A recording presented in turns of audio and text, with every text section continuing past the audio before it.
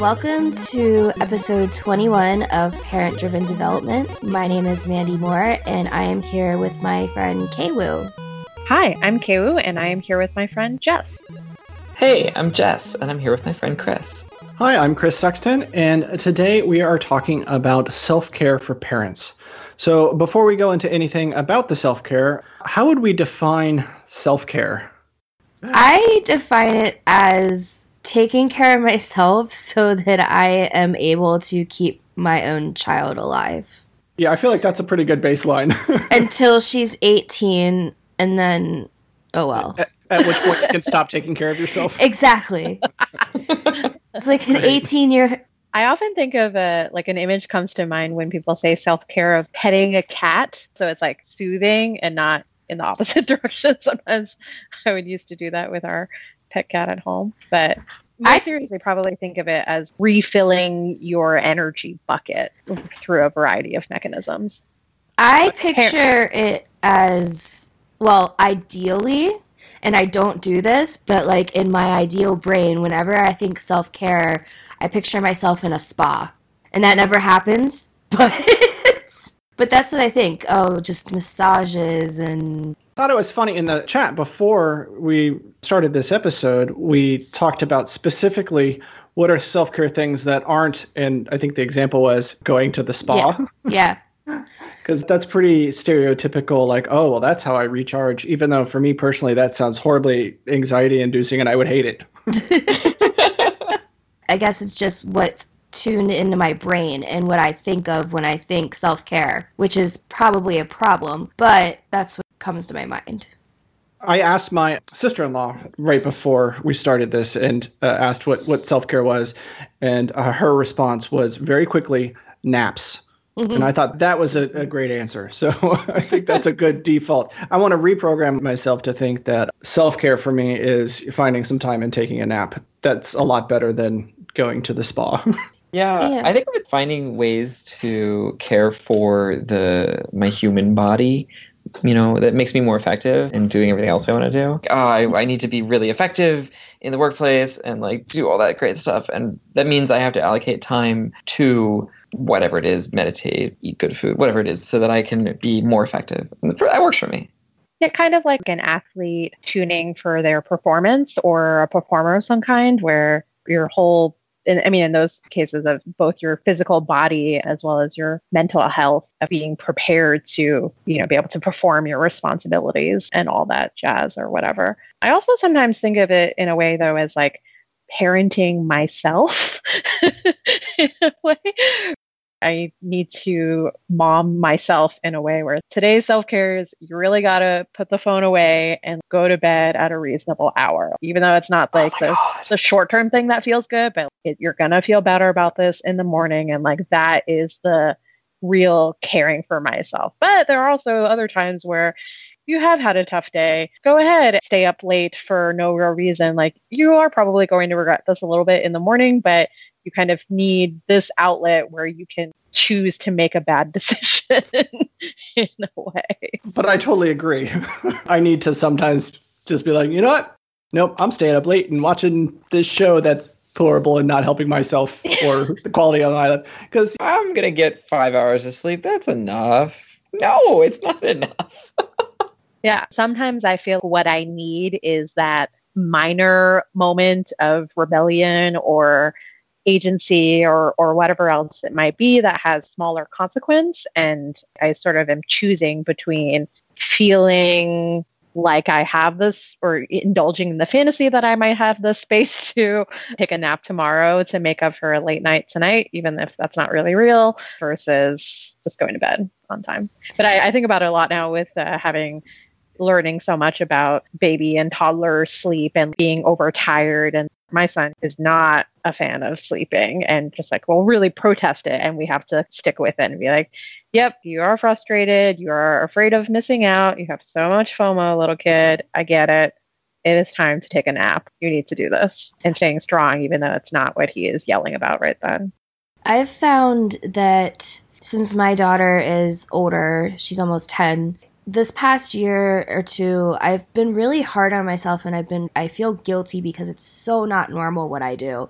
I work part-time as an operations manager for a San Francisco-based company where there are some East Coasters, but the majority of my work involves dealing with West Coast people. So I totally break up my day. And my alarm goes off at 7 o'clock in the morning, and I go and I wake Maisie up for school. She just eats cereal or grabs a muffin or something like that, and she gets ready. It really only takes her 30 minutes to get ready and get down to the bus.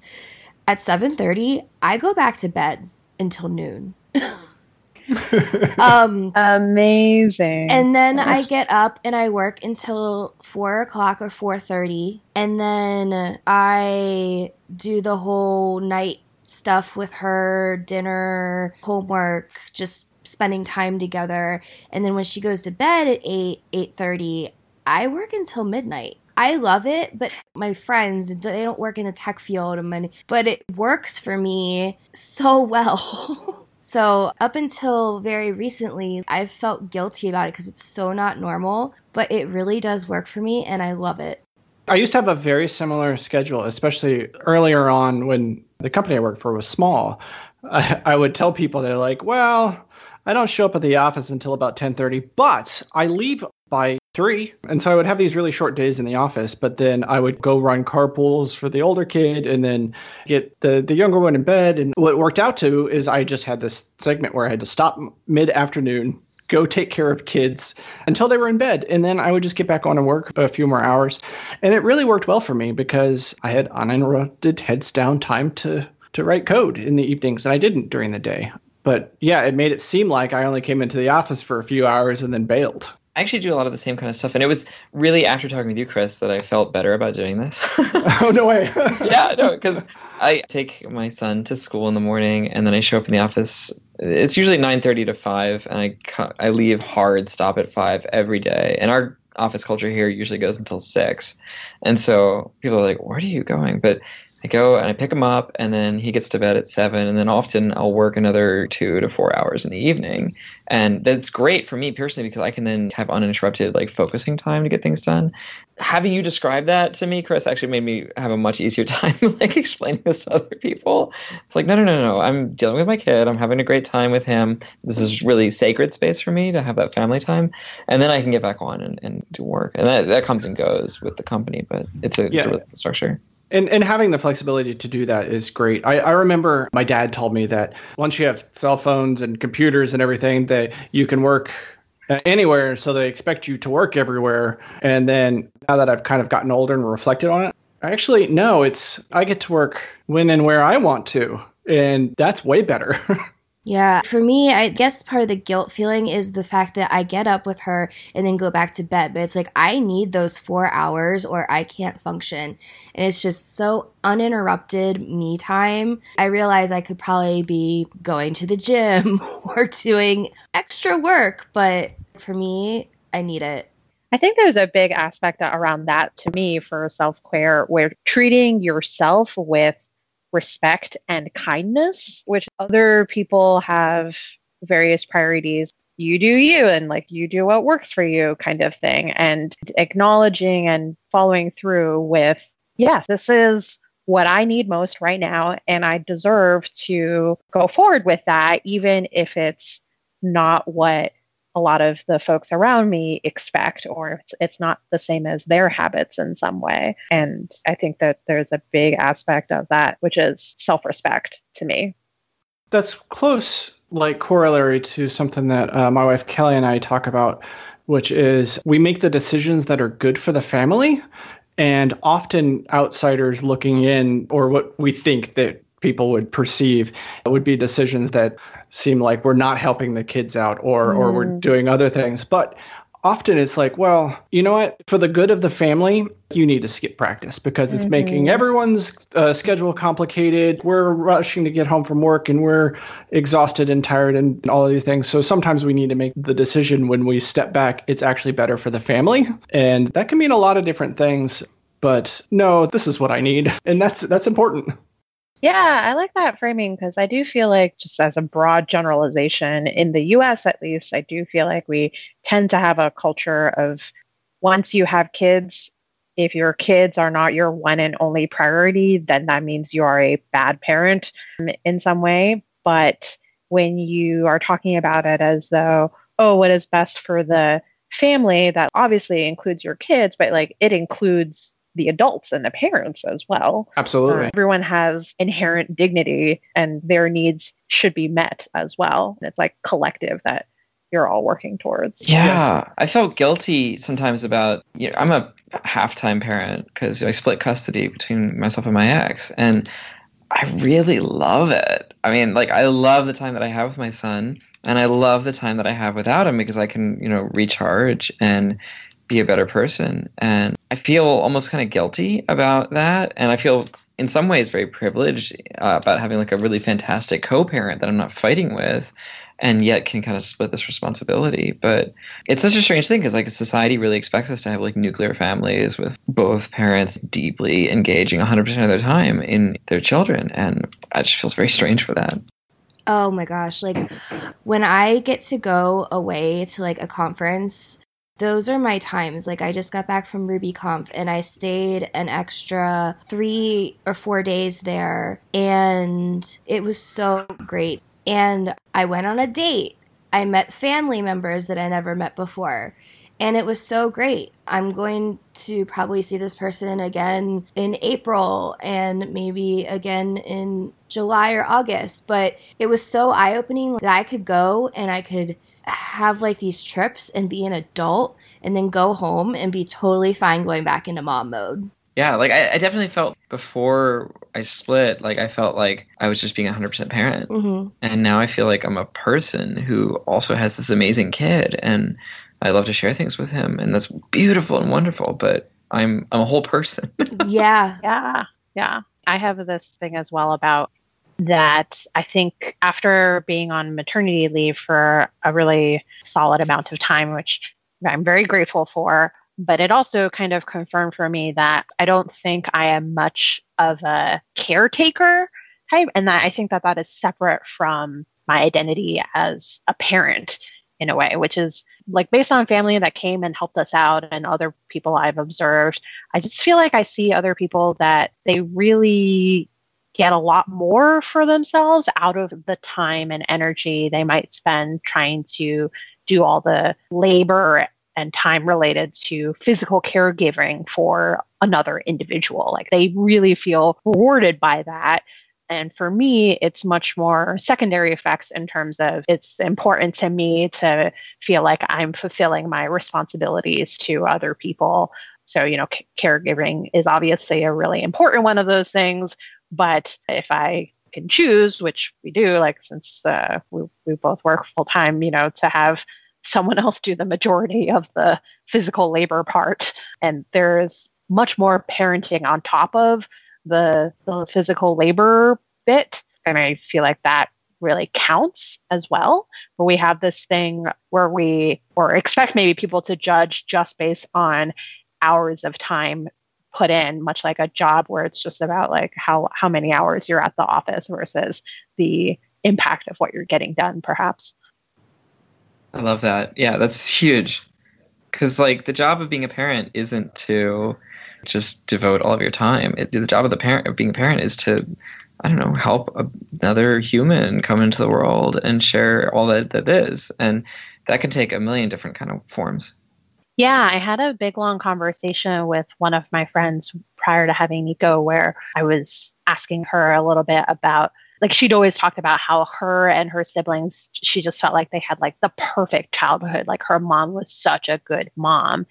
And I was curious whether she felt like that would be a barrier for herself to becoming a parent someday, just because like, sort of like her mom had set this amazing bar for themselves. And she gave me the really great insight of like, well, we would have different strengths as parents. Like there is no one way to be an excellent parent. And again, like kind of tying the analogy to how you might be in your work career of some kind. Everyone has different strengths and you can have like really valuable efforts out of that. And so she was sort of like, she's at peace with it because she won't be the same kind of parent that her mom was. She's going to use her other strengths and skills, much like in other areas where she has learned and developed skills that are unique to her versus her own mom. And I think of that a lot in terms of what are my strengths for things that aren't parenting, and how do I apply those to parenting? So like, I'm really good at researching things on the internet. And that's a thing that I certainly apply to parenting constantly, right? Yeah. I had a conversation with my best friend actually last night. She is kind of on the verge of becoming a single mom, but she's not sure. We've been friends since third grade. I was like, what if we seriously like got a house together? Like we bought a house together and I'll have my daughter, you have your daughter, we live together. We're not a couple. And we were like, oh my God, this would be great. We could have a glass of wine together every night and go to bed. And she loves to do activities. She wants to take a daughter to soccer and gymnastics. And it's like, I'm sorry, I can't stand that stuff. I cannot do it. And she's, oh, I would take Maisie and okay, you do that. And I will cook and I will clean because she hates to cook. She hates to clean. Why are we not doing this? It's not a nuclear family at all. But first of all, it would save us a lot of money. And yeah, the scaling effects there for sure, right? But you have different strengths as parents. She's like, I'll make cookies and gingerbread houses. And I'm, oh my God.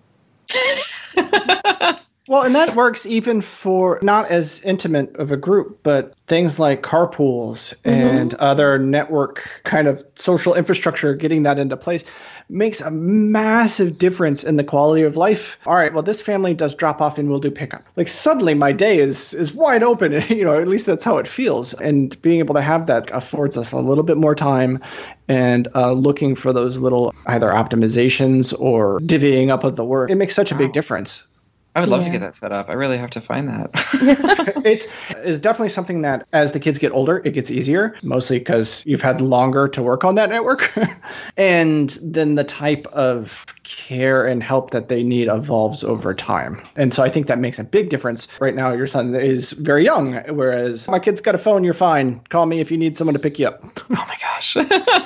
My daughter texted me this morning while I went back to bed. She goes, don't forget to pick me up for my after school program. You know what? I got this, but thanks. There's a reason why we send calendar invites to like our family. That's funny. I've been a huge fan of this idea of intentional community lately, which is, I don't know, maybe I'm like a hippie at heart or something, but like this idea of like living near people who share the same kind of Same. Yeah, it's such a beautiful thing. And you can like share all of these things that we end up picking up on our own because we feel like we have to. But yeah, so back to self-care. We talked about not feeling guilty, some of the stuff we can do. Not everybody is privileged to be able to go out to the spa and spend money to go fly to LA and tour the Hollywood Hills. But for me, I love to just be in my house. I love it. I've staged my house to be my sanctuary. There are decorations and artifacts that have been in my family over years that if I just glance at it, it makes me happy. There's just the furniture I've chosen was very deliberate and it's cozy and warm and my couch is big and soft. So just kind of setting my environment up, and then I get meal delivery. I still cook, but the groceries come to me. Okay, that's great. I like to play the game sometimes. How long can I go without leaving my house? And some people see that as being very isolating, or maybe, was she depressed? She never leaves the house. But for me, I just rather be here. I'd rather be here. Yeah, have you gone out? It's very people-y out there. I don't like it. Like, I went Christmas shopping. No, not even Christmas shopping. My daughter needed a dress for the chorus concert. And it was, of course, I found out after it was too late to have one primed. So we had to go to an actual store. And I was like, oh my God, this is horrible. This is so bad. Please, can I go home? Well, plus you're talking to all these people on the internet. I mean, like, that helps. Well, yeah, exactly. So, like, I mean, I love my internet community, and I love going down and seeing you all in different places for days at a time. But then it's like when I come home, I just want to be home.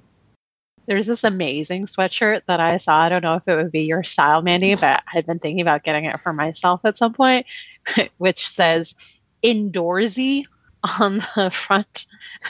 And I'm like, oh my gosh, I would love to have this and just wear it when I'm silently protesting having to be out in public without all these outdoorsy people. Like, I am an indoorsy person, Yes. and I am okay with that. Yeah. I mean, I like to go out sometimes. It's just, Right. I'd rather, when I'm not out or traveling for work, I just want to be at my house.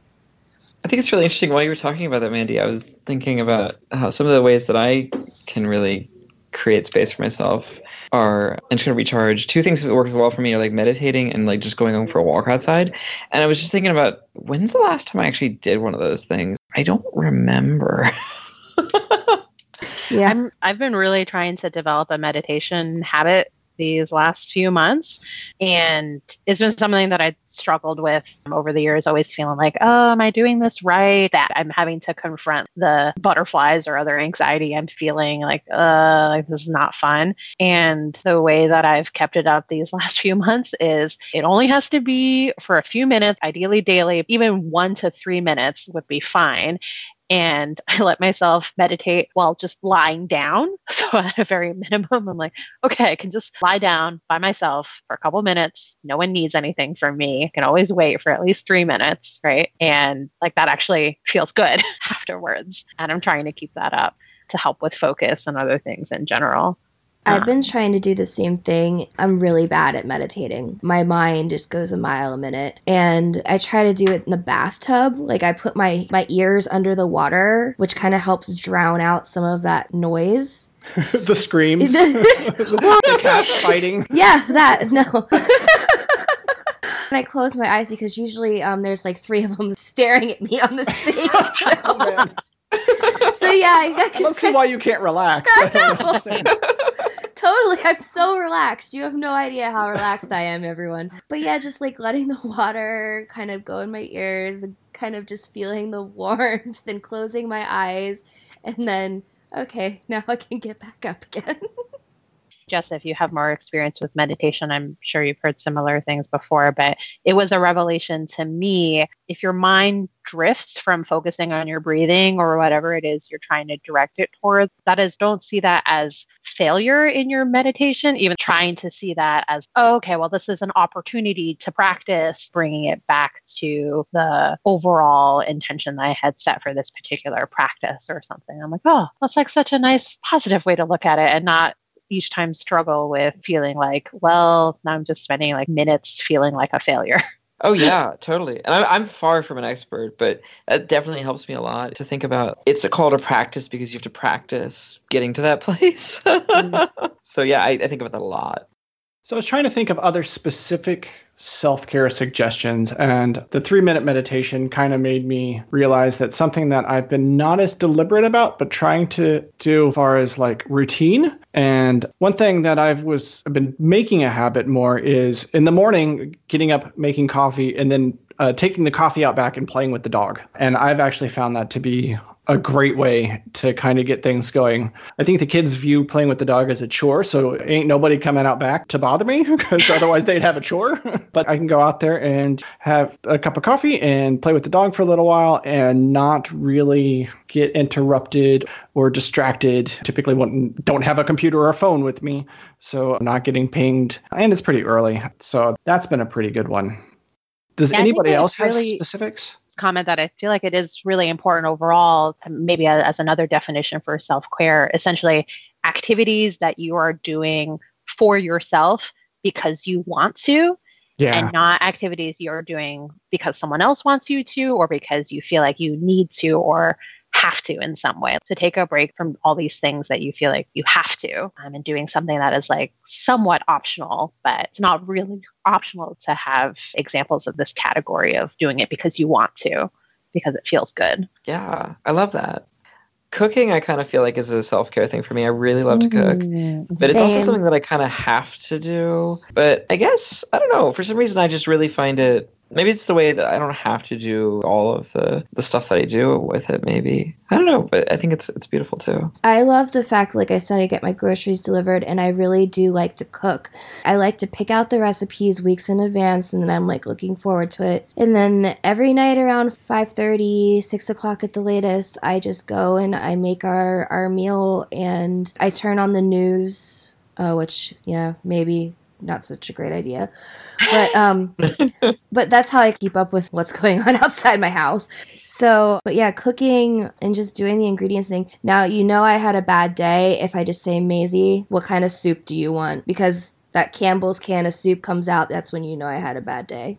And I think there is an act, even though we have to eat, but you can certainly be eating things that you haven't cooked yourself. And you could also be filling that time you'd be using for cooking with some other activity that you felt like was needed, I don't know, for enrichment or other social obligations or whatever else. And if you can kind of design your lifestyle to protect that time that you use for cooking instead, or whatever time and energy you're spending to prepare to make that moment available to you, I feel like that is all self-care to me as well. I feel like it's a routine, in that maybe a routine and self-care kind of correlate a little bit, in the fact that it makes you feel better if you stick to a routine kind of thing. So like I said, I go out there, I pour myself a glass of wine, and I start to cook. Then we eat, and then I go back out and I clean up. And then we begin the other bath time, homework, reading kind of thing until she goes to bed. Another thing I do for self-care is, for me, I really have to have a creative outlet. And so lately I've been playing open mics. Got videos on my Instagram if you really want to see it. Anyway, so good, by the way. Cool. So good. Thank you. I saw one last night and I was like, oh my God. Go Jess. Thank you. I have to make time to practice. And sometimes that occurs when I'm with my son. And it's funny because sometimes he's, oh yeah, play that song. And a lot of the other times he's like, that's enough music. No more music. You need to cut out that racket. Just get some peace and quiet around here, Mom. That's right. So I'm like, no. I'm just going to finish this song and then I'll be quiet and we can play. And I don't know. I feel a little bit guilty sometimes about saying that, but I don't know. I have to create that space for myself. Otherwise it doesn't happen. Well, I do that with work. I'll be editing my podcast. I don't really like to wear headphones, and I've gotten so good at it that I don't really need to. And she'll be like, can you please put headphones on so I don't have to listen to those people? And she like starts to know like who you all are. Like she's, oh, I know that person. And I'm like, just let me finish and then we'll go do something. Like, chill out. Hey, we love you. There is an asset. So these couple stories from you, Jess and Mandy, remind me of a point I wanted to make, which is, to me, that I think there's a big part of the mindset of being a parent, which hopefully I can say this well and it doesn't sound horrible, but basically like being okay with your kids' temporary unhappiness or discomfort. Yes. Essentially, not being responsible and not taking it on as a goal that they are totally happy and content like every moment of their lives. I mean, I feel very deeply biologically an urge to try to go for that. And I understand why that might have survived evolution over the years and whatnot. But I think that's not healthy for them or for me or for the family to be setting that as a goal and being okay with them protesting some decision that I've made for a little bit, I think is a really key thing to enabling self-care. Absolutely. Oh my gosh. Yeah. I can't agree more. Like, Just so much. Yeah. Yeah. That goes right back to what's important for the family. This is bigger than you, and it matters. Yeah. It's like boredom breeds creativity, right? It does. Oh, and so this is a segue then for me to lead into the concept that always wanting to evangelize more, because it never occurred to me before becoming a parent. And then once I read about it, I feel like this is really revolutionary. It's the idea of this thing called a yes space. Happy to include a link in the show notes eventually for a broader description. But basically, it's the idea, especially for young children, of having spaces for them that are completely safe and childproof, to the extent that if you were to leave, get locked out of the house and couldn't get back in, you wouldn't immediately start panicking. Like they would be totally fine in their room with the gate up, or we have a playpen in the living room as well. Like he will be totally fine in there. And having that available frees you to go to the bathroom by yourself physically from like a safety perspective, right? And we try to do a thing often of encouraging independent play in these areas, but it's not always fun in the short term. And we try to take an attitude. I read a lot of Janet Lansbury's articles and the whole RAE kind of stuff, but trying to take the attitude of, like he's entitled to protest feeling bored right now, or like he's entitled to express his feelings that he would prefer to have company right now. That is fine. I accept that. And also,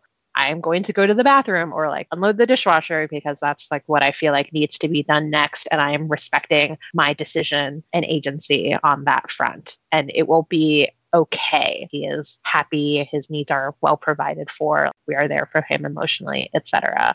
And getting into the habit of that for all of us, I think is super, super helpful. It wasn't easy to get there, especially those first few months postpartum, just listening to him cry, like really, really hurt inside really deeply. But I think as we all get used to it, I think it's really good for all of us to have a setup like that. Yeah, it took me a while to get used to hearing my son cry and not take action about that. But I think now that I've gotten better at that, it's easier for me to ignore a tantrum and not respond to it, not react. Because like I feel at least that reacting to that and responding to a tantrum is just creating his intention to do it more in the future. And so now I'm like, no, you're going to cry and have a tantrum. Oh, go do it. I'm fine over here. You're still going to be there. You still love him no matter what. He's choosing to express himself as long as he's not hurting himself or others or damaging property. Just write it out and then it'll be fine, right? Exactly. Yeah.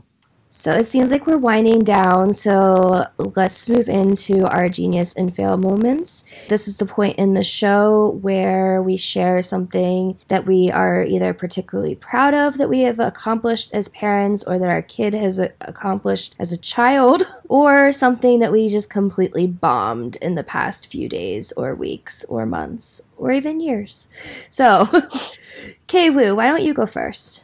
I would like to announce that this week is the first time that I'm pretty confident my son has identified me and only me as Mama. Oh, yay. Thank you.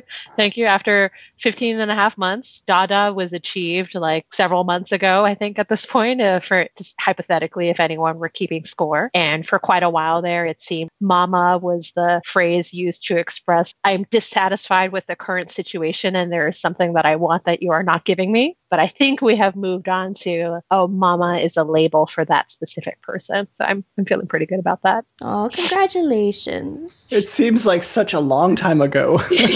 Like, I kind of remember that. That's awesome. Chris, how about you? Yeah, I have one. So I actually asked my daughter, hey, what should I say for genius or fail? And her uncle is like, it's a trap. Don't answer. And then she had a couple of comebacks and we kind of like verbally sparred some. And I eventually landed on my genius moment, which I think if you ask certain members of my family would vehemently say is a fail, was teaching my children sarcasm. And damn, they are good at the sarcasm. And it's...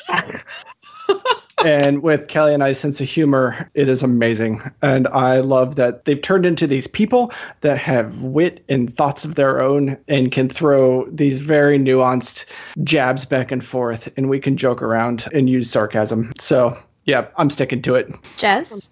I don't think I shared this one last time. So we have Google Homes in the house and all listening Google. My son has previously realized that he's like, oh, play this on the Google or do this on the Google. And he like would ask us to use the Google to do stuff. But recently he's gotten to the point where he can actually pronounce okay Google clearly enough to say things. He'll say, okay Google, tell me a joke. And he loves that. He just like says that for 20 or 50 times in a row. He'll be like, okay Google, tell me another joke. And he just laughs. And just has a great time. So self-entertaining children, I mean, that's always a genius, right? Yes, That's absolutely. a genius.